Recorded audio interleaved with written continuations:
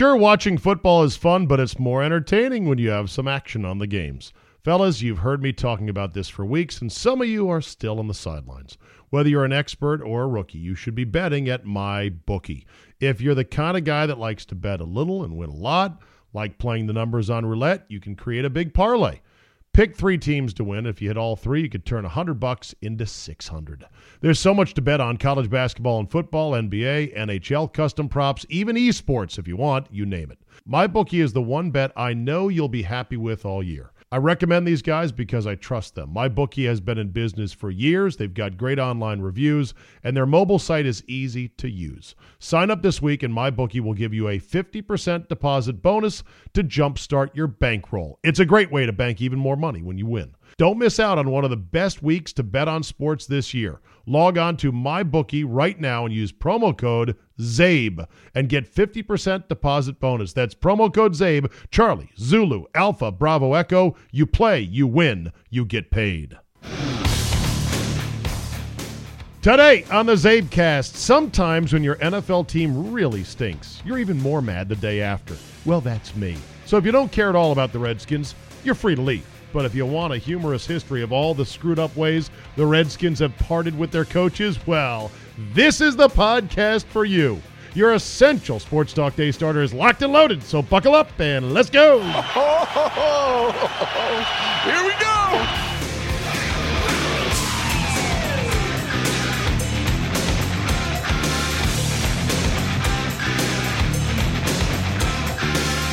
Tuesday, December 11, 2018. Thank you for downloading. Before we get to Uncle Andy Poland and further pummeling of my football team, which, again, I understand, you're free to skip today entirely. I will not be like Bill Belichick and lecture you with no days off. But I am always personally fascinated by so-called deep dives on other people's teams and hearing about the history of what really went on when certain guys came and went. Even if it's a team I don't care about. If I get 2 guys that are passionate and knowledgeable, I will listen. So if that's you, I think you might enjoy Andy and I as we chronicle all the different ways it unraveled for head coaches in the Dan Snyder era. Couple of emails real quick, and this one will stun you. I got an email from somebody who is leaving Arizona because it's too damn hot. My man Ken B writes to say, all right, Zabe, I live in Phoenix right now, and I have for over a year. I lived in D.C. from 98 to 2013, so maybe I can help you. Let me give you a You Are Looking Live as to what it is to live here. If you like your nuts roasted at 120, Phoenix is the place for you. Seriously, we are still hitting 100 on September 29th most years. Most of the summer, from late April till early or mid-September, it was over 110. Late May to the end of August, over 115. Nighttime lows of about 81. So people don't go outside a lot from May until September. This makes the town very lonely in a way. It's in the West Valley lots of subdivisions with 8-foot walls, which then traps the ground level ozone. There's no breeze, and any dust that is blown up by leaf blowers stays for days. Also, you will need humidifiers, sunblock, and hand cream like there is no tomorrow. Your skin will dry out and crack. Water? Most people don't think about it. Right now it's okay, but there is a looming problem out here on the horizon. About a half mile away from me is a big Intel chip plant. And you might be thinking, so what? Well, it employs over 3 people right now. Intel, though, is planning on hiring 3,000 more over the next 3 years. I got to believe it employs more than 3 people. That might be a typo. Phoenix and ASU have put a lot of time and money in to make the East Valley a major tech hub, and it's working. Lots of major outposts of Silicon Valley companies now are in the East Valley and expanding. So we are starting to see some very liberal San Fran stuff starting to show up. That is the politics and the rent and the home cost. Also, there's lots of open space owned by the tribes, and they're not selling. So you start to get a build-out problem. The West Valley is not as nice, but it is more open. Also, the major sports stuff is either downtown or in the West Valley. Sports teams here suck. Any of the decent golfing is in Scottsdale. That's the old money section of Phoenix. I enjoy your show a lot. I figured I would at least give you a thumbnail review. From living here, I'm happy to answer any questions. Cheers, Ken B. My only question was, so are you leaving then? And he said, yeah. And by the way, he said he moved there because his wife has asthma. She had lived in Phoenix from 2005 to 2010, had no problems then. But now she's kind of having problems. He said they're in Chandler, which is, nice but quiet. But he says basically the heat out in the desert, the way it rages on or drags on, it gives people heat rage, where people just go off for no reason. My wife is convinced it's hotter here now than it was before. I've spoken to others who have lived here 10 or 15 years. They say the same thing. It's a lot hotter, stays a lot longer than it used to be. Here's my free suggestion. If you can plan a trip out here in the second week of July for a week, the heat is locked in. Then you can see if you would want to deal with that for months on end. It will dry out your lungs and everything else. There is little rain and the odd dust storm and no snow. Anyway, if you like it, that's all that's important. I would just test run it for a week or two. He said he's moving to Florida. He said because I said, well, yeah, but them golf courses though in Phoenix. And he said, yeah, I'm moving to Florida. I've been told there are golf courses there as well. Wink, wink. Well, we could do a Florida versus Arizona debate. Florida, Arizona. Both are warm. Both have golf. Florida, I think, has the better tax situation. Arizona doesn't get as many bugs and critters. Arizona has more beautiful mountains. Florida is flat. The people in Arizona are probably a slight plus. Florida, man, is real. Anyway, I'll cut it off right there. If you would like to engage in a Florida versus Arizona tale of the tape, send it my way, zabe@yahoo.com. But there, I felt like in the sake of fairness, I needed to include one guy who's leaving Arizona of his own free will. Enough of that. Let's get to the Redskins, who are a complete dumpster fire, and I called up my longtime former radio partner and Redskins confidant, Andy Pollin, to just start in with the bitching.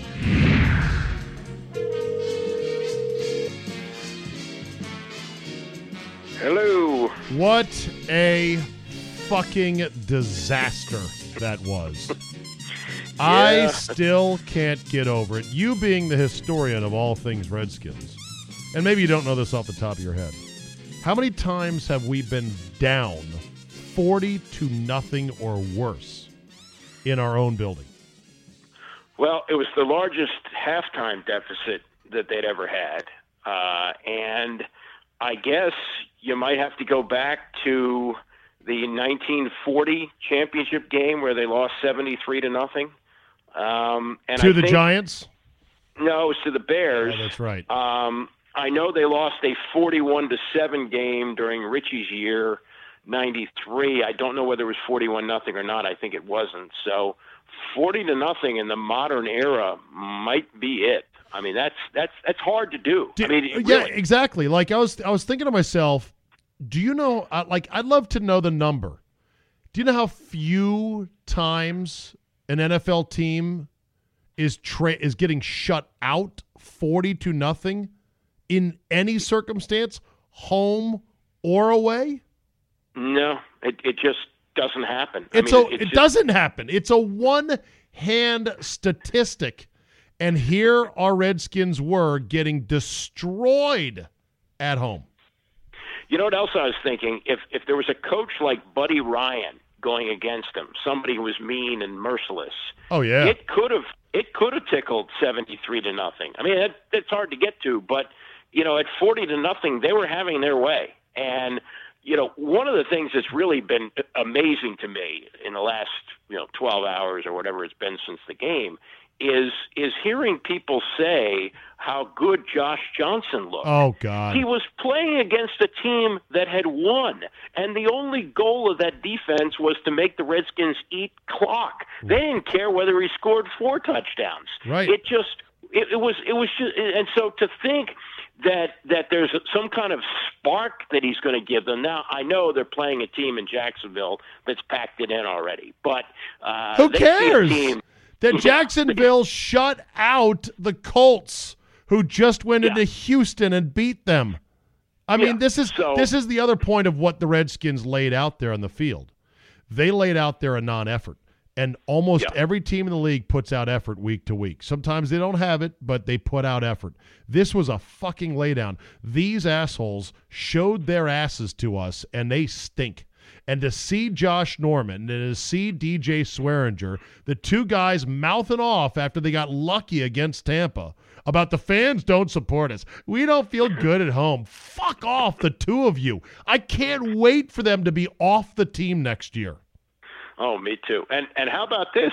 During the week, and I still think Gruden talks too much, but he volunteered that players were grumbling after practice on Thursday about being in pads and being out on the field too long.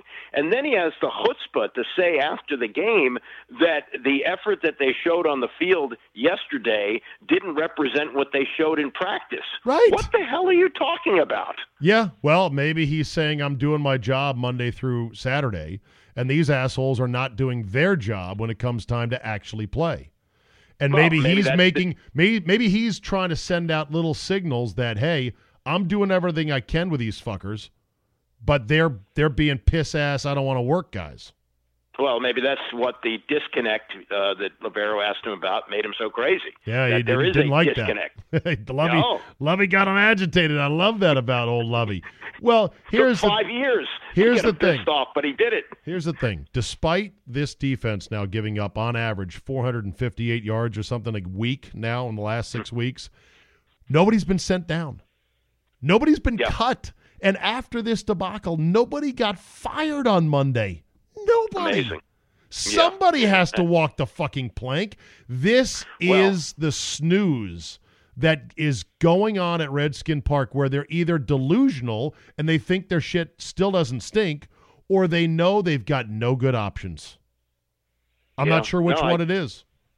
I don't know either. And are you going to fire another defensive coordinator? Are you going to allow Jay to hire his 4th coordinator next year? I don't.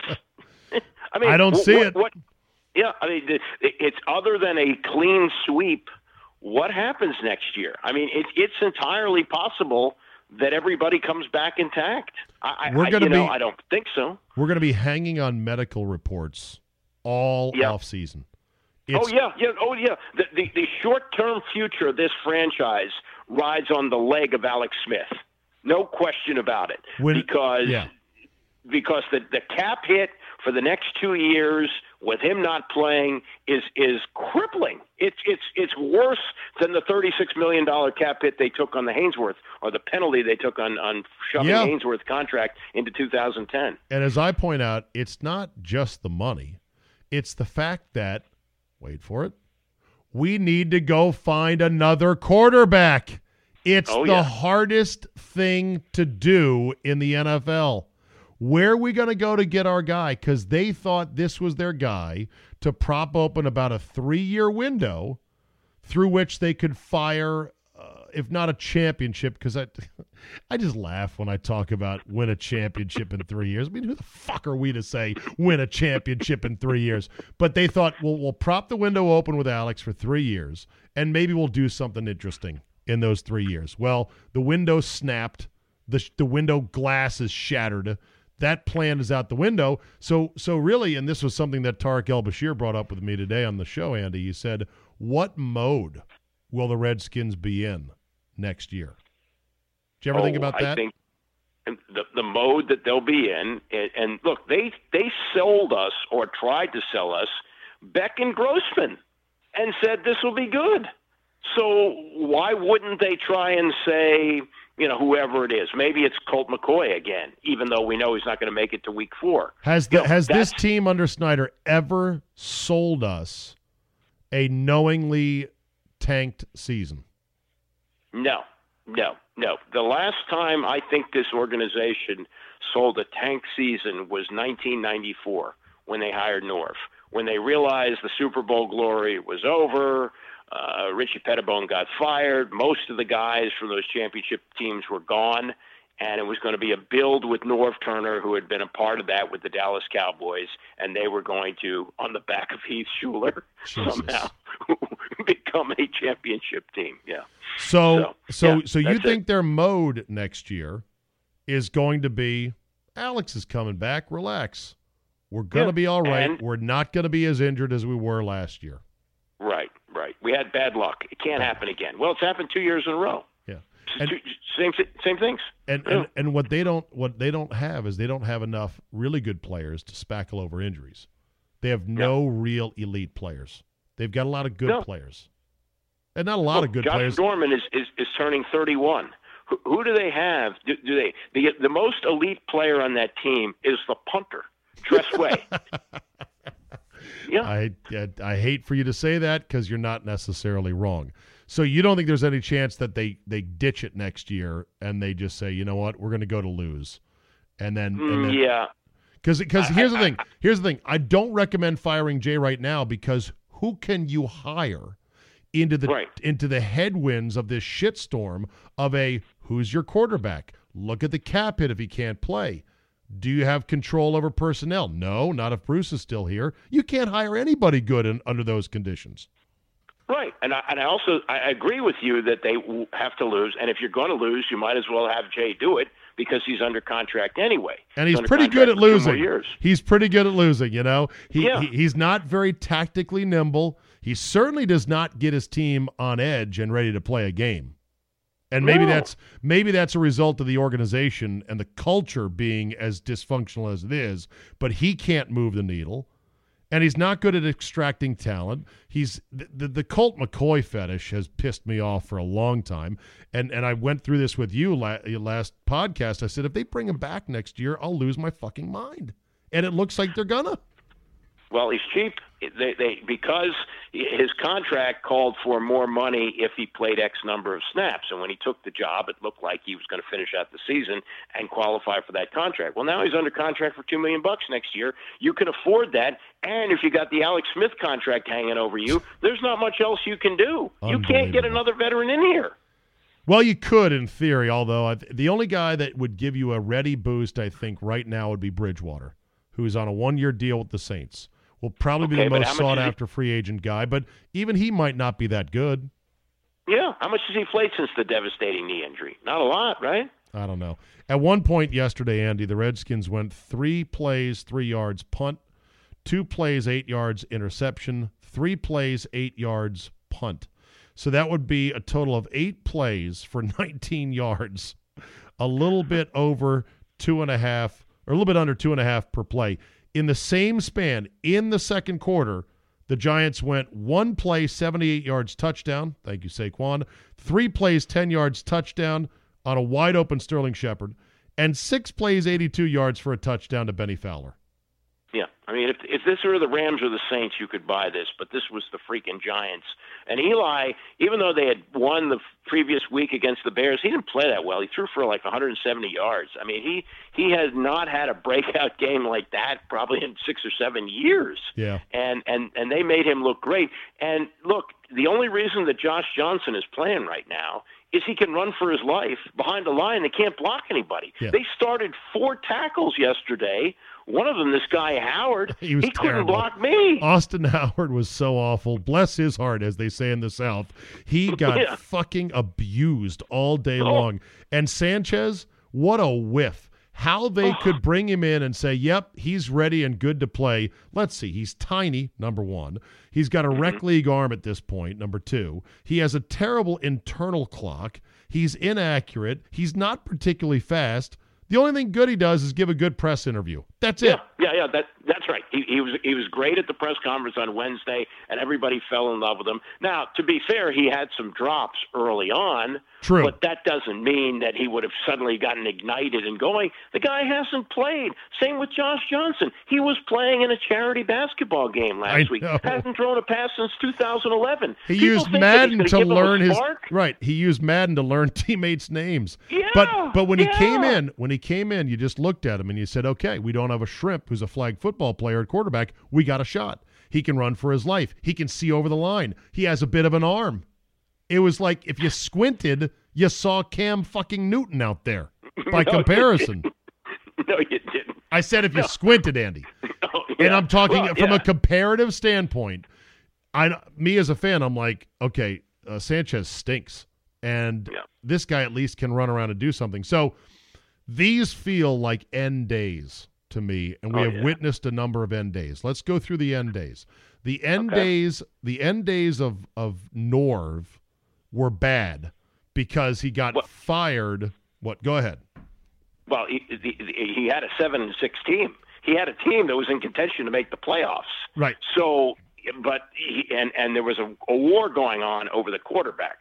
The owner wanted to play Jeff George, and he wanted to play Brad Johnson, and Norv hated all that was going on. So he got fired with a 7-6 record. In comparison, those are the glory days to this. He got fired at 7-6 when Jeff George did finally come in, and I believe at the time I sadly was in favor of that.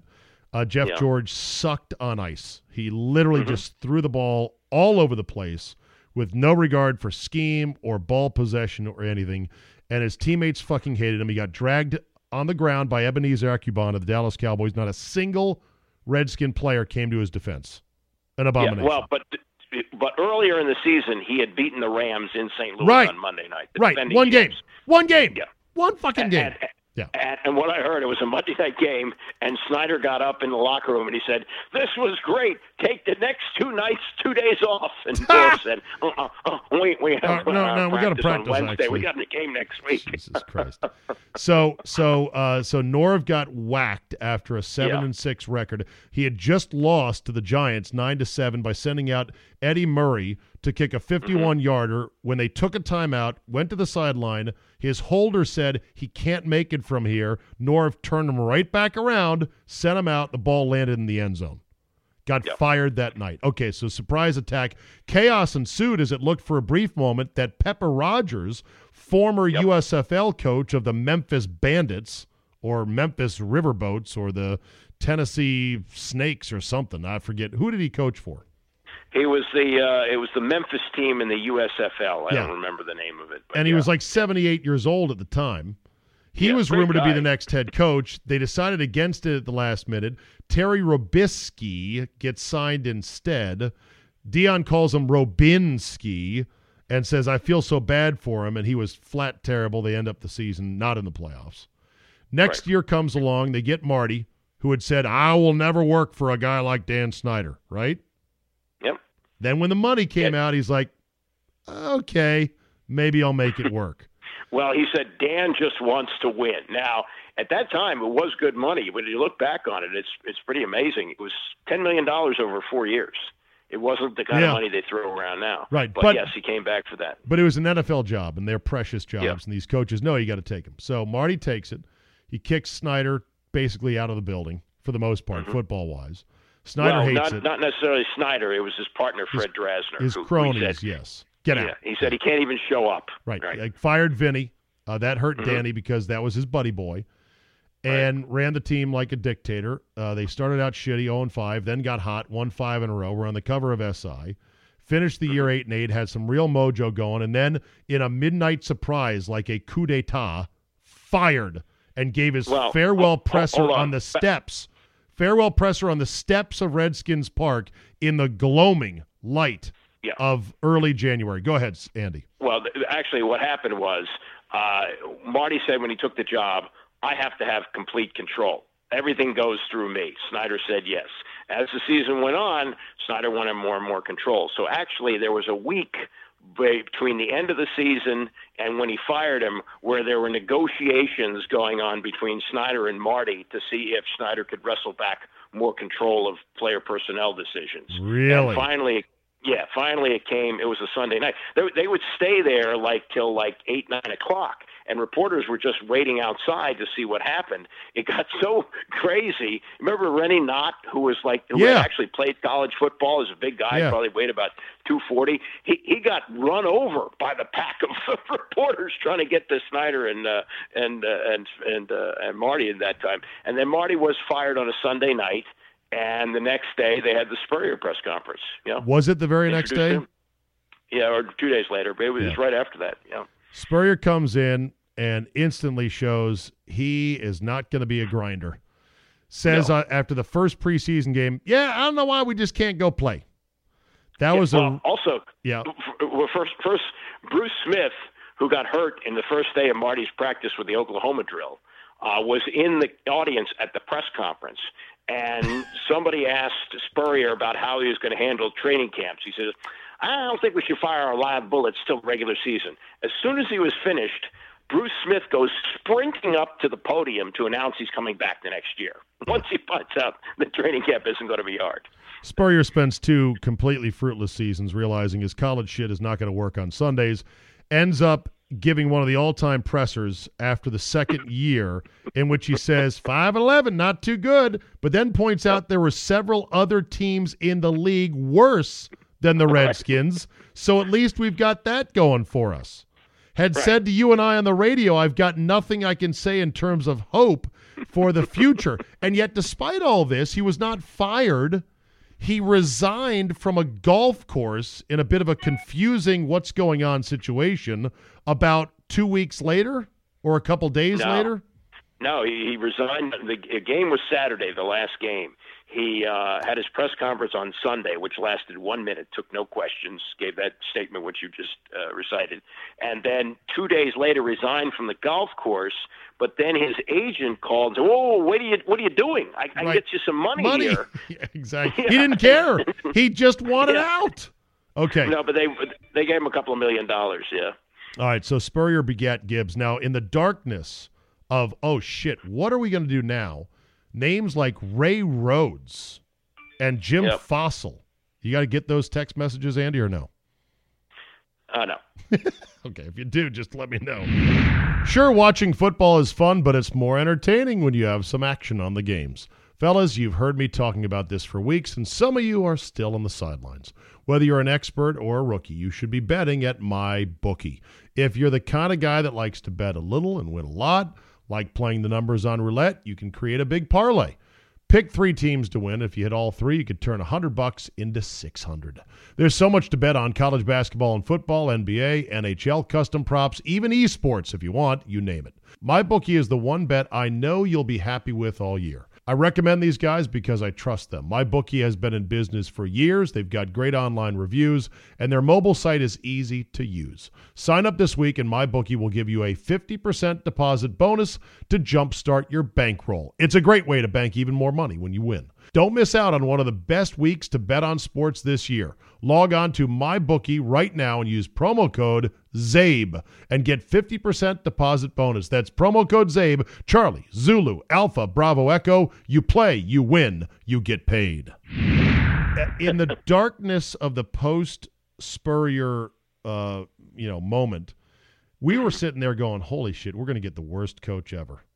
And then, like a shining light with the angels singing and the skies parting, Joe Jackson Gibbs peeled off his mechanic's jumpsuit and put down his metric Allen wrenches from underneath his NASCAR vehicles and said, sure, I will come back. And we had never been happier before in our lives. And then we realize he's still not running much shotgun. It's 2004. And he's under center like 90% of the time. He ran no shotgun that first year. None. Right. Radio hosts would ask him, when are you going to run shotgun? His answer was? I'll put you in the shotgun. Exactly. Gibbs realized after the fourth year was a hell of a year. Sean Taylor was murdered, rocked the franchise. Jason Campbell, right after that, had his knee blown out on a Thursday night game. It looked all was lost. Todd Collins came in, rallied the team for a handful of wins at the end of the year. They made it as a wild card and actually made the playoffs and gave Seattle a bit of a fight before bowing out. It was at that point Joe Jackson Gibbs knew, this is the best chance for me to get out now because it's only going to get worse from here, and he stunned us by leaving, correct? Well, I mean, he had a grandson who was sick with leukemia, and he said that influenced his decision. But I think at that point, not only had you had the Sean Taylor thing, but a lot of people felt in the following game where he had called the back-to-back timeouts against Buffalo, right, that the job had kind of, worn him out, and it was kind of time to get out. So I think that's why he left. So that led to a 33-day wait to try to interview Jim Spagnuolo, who was the hot coordinator at the time, remember? And we waited and waited and waited. All the other teams that needed coaches got their coaches. We're waiting for this guy. We got like 5 minutes with him. He goes, nah, I'm not taking it. And then Dan Snyder was fucking stuck. He had already hired Jim Zorn as his offensive coordinator and says, well, maybe we should hire him. Maybe we should interview him as head coach. Zorn admitted he went home and put on a fucking suit. A suit just to interview for a head coaching job he did not deserve in an organization that had already hired him, and he got the job. And on his opening press conference said, I'm proud to be coaching the, what did he call it, the Maroon? No, what he said was, we're all excited here, and I got my family all decked out in the team colors, maroon and black. And Snyder says from the side, yellow. And yellow. Maroon and fucking black. Now, Zorn Lavero, was go ahead. Lavero has a story that he tells that he went to that press conference and saw Zorn and his wife get out of a car as they were going in to deliver this wonderful press conference, and he overheard Zorn's wife say on the phone, no, head coach. It's head coach. As Zorn's tenure spiraled down the tubes, and he had his play calling stripped from him by the bingo caller, Sherman Lewis, who was coming out of retirement to come call plays. After a particularly bad loss at FedEx Field, that was, I think, the 14-6 loss to the Chiefs, after which he got his play calling stripped. Mike Wise, in one of the great stories he's written over the years, chronicled how a liquored-up Dan Snyder got on his private jet, flew right out.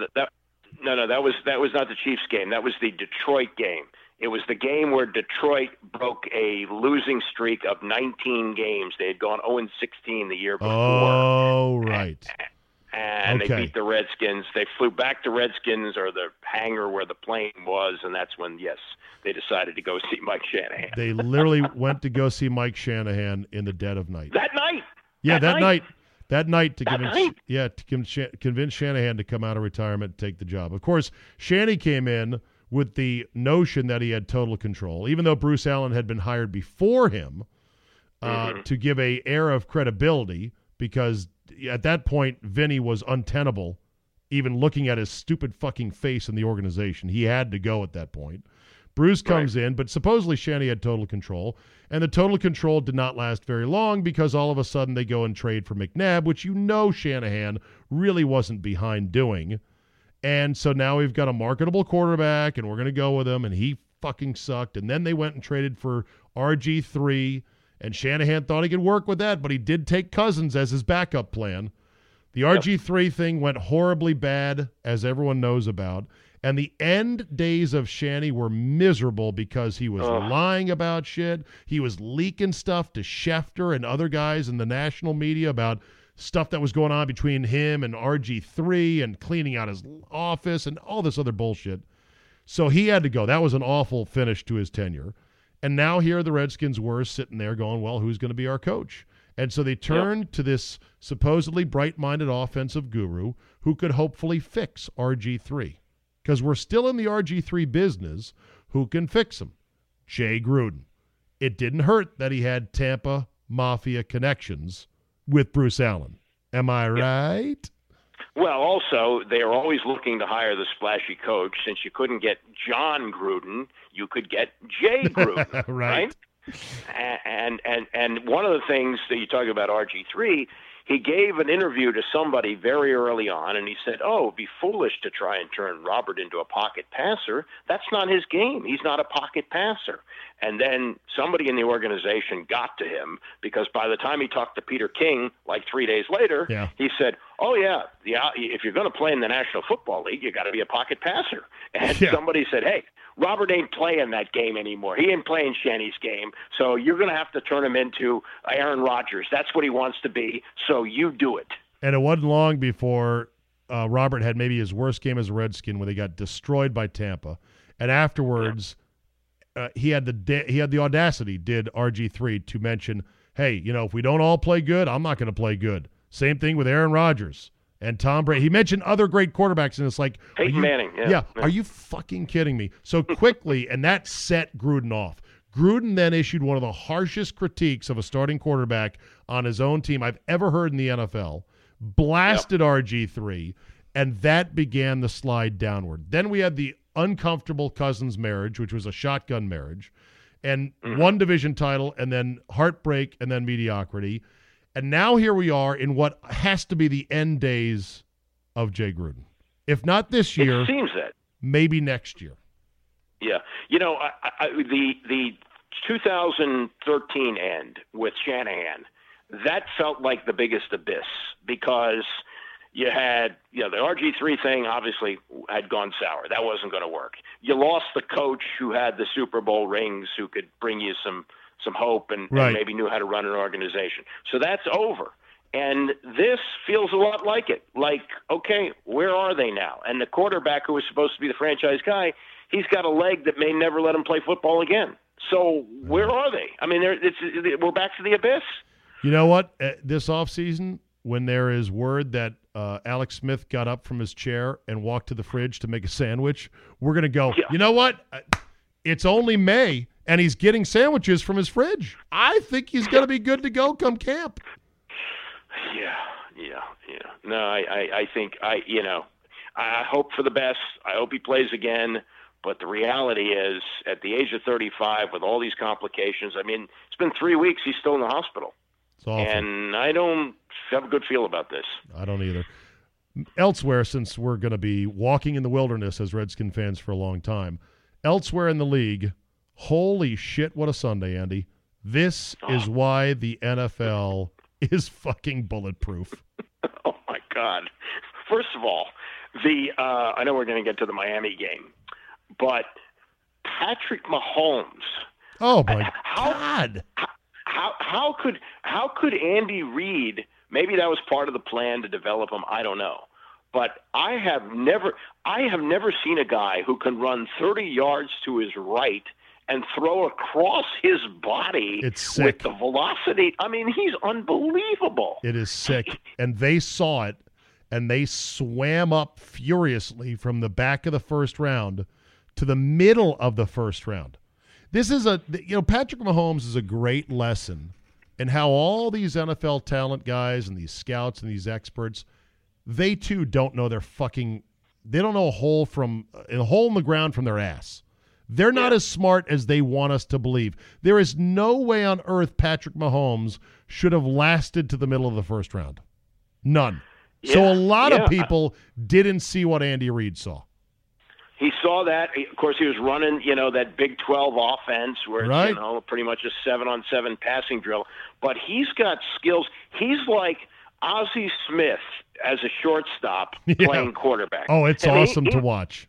Yeah. Oh, yeah. I mean, I can't.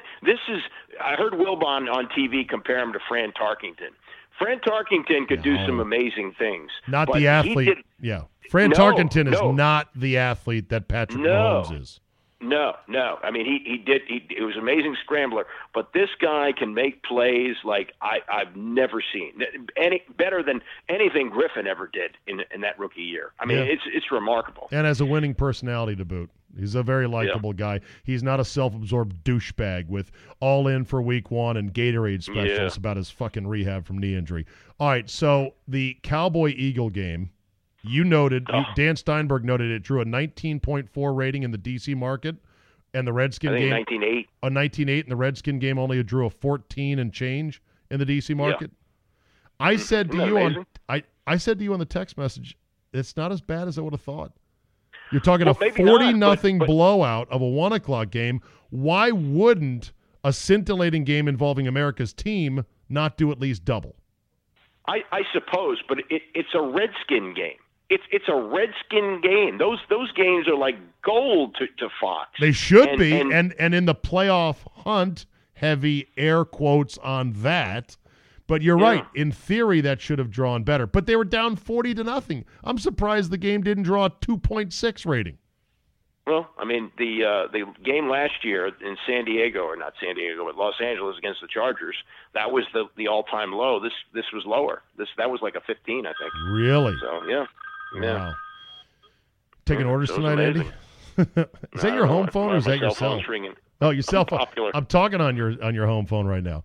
Okay, yeah, so the Cowboys are going to win the division, it looks like. The Amari Cooper trade worked out. Our trade for Clinton Dix is a complete disaster. This guy sucks. Can't tackle. Won't tackle. Can't run.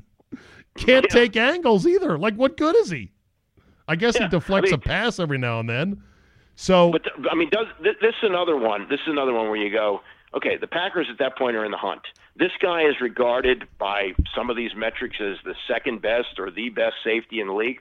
Why are they trading him? Well, I know his contract is up, but something stinks here. Why were they looking to unload him? This is why Pro Football Focus, for as hard as they may try, and as many people as they may employ to look at film and think they know what they're looking at, they don't fucking know anything. Because Dix and Swearinger were rated in the top 3 safeties in the league. Swearinger sucks now, too. Yeah. Okay. Yeah. I'm not yelling. The Miami-New England game, have you ever seen Belichick outsmart himself the way he did in that end-of-game situation? I've never seen it. No, that was crazy. That made absolutely no sense. And I again, you think a guy's going to throw a pass at the end in that situation, but Tannehill can't throw it 70 yards. Weren't they at their own 30? No, Mahomes can barely throw it 70 yards. Yeah, so he was there to knock it down. No, knock what down? Yeah, you're not going to get it in the end zone. It's going to come up short if you throw a Hail Mary, which they didn't do. But you need somebody fast to make sure he doesn't get in the end zone. But that's the beauty of this game and this league. These games are always close, and they can end in a unlimited number of ways. Oh, yeah. Other sport, like you think about basketball and baseball, Andy, when a game ends in thrilling fashion, it always ends with a made shot or with a home run or a hit or something like that. The NFL, it's like there's like snowflakes. They all end a little bit differently. There's a Hail Mary, or there's a scramble play, or there's a penalty, and then there's a field goal, or a field goal kicker slips like Boswell did for the Steelers. That's what makes the game so irresistible. And then you combine that with the easy ability of fans to second guess coaches and players. And it is the perfect recipe for the most popular sport in America. And that's what also makes this Redskins loss so incredible. Look at all the other scores from yesterday. The only other game that you could consider, 2 other games you consider lopsided, the Lions and the Cardinals. Maybe you say what the Bears did to the Rams was a lopsided game. And the Packers over the Falcons. Other than that, they were all 2-touchdown games or less. All right, wrapping it up, what will it take for Jay Gruden to get fired this offseason? 3 more losses? Well, I think it's got to be more than 3 losses. It's got to be 3 more like that. They only play 3 more games, so it can't be any more than 3 losses. Right, but it's got to look a lot like stylistically. Yesterday. Okay, so will one more humiliation with 2 decent games keep him? Yeah, I think so. I mean, wow. maybe he's tied to Bruce Allen, and I don't think Bruce Allen's getting fired.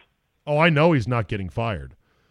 Our only hope is if the Raiders take him, and I'm not sure the Raiders are going to take him. What do you think about that? Yeah, I don't see it. I just don't. I mean, he maybe he's got some sway with Mark Davis. Wasn't he an Al guy? Well, Al fired him. I don't know if he was an Al guy or not, but he did work with Gruden in Oakland the first go-round and then went to Tampa with him.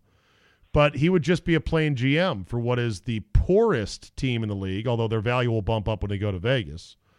Right. And so it would be a demotion from a $7 million a year team president, which he is now, and a beloved scion of the great George Allen, to just some GM schmunk in Las Vegas. And he's really not a general manager either.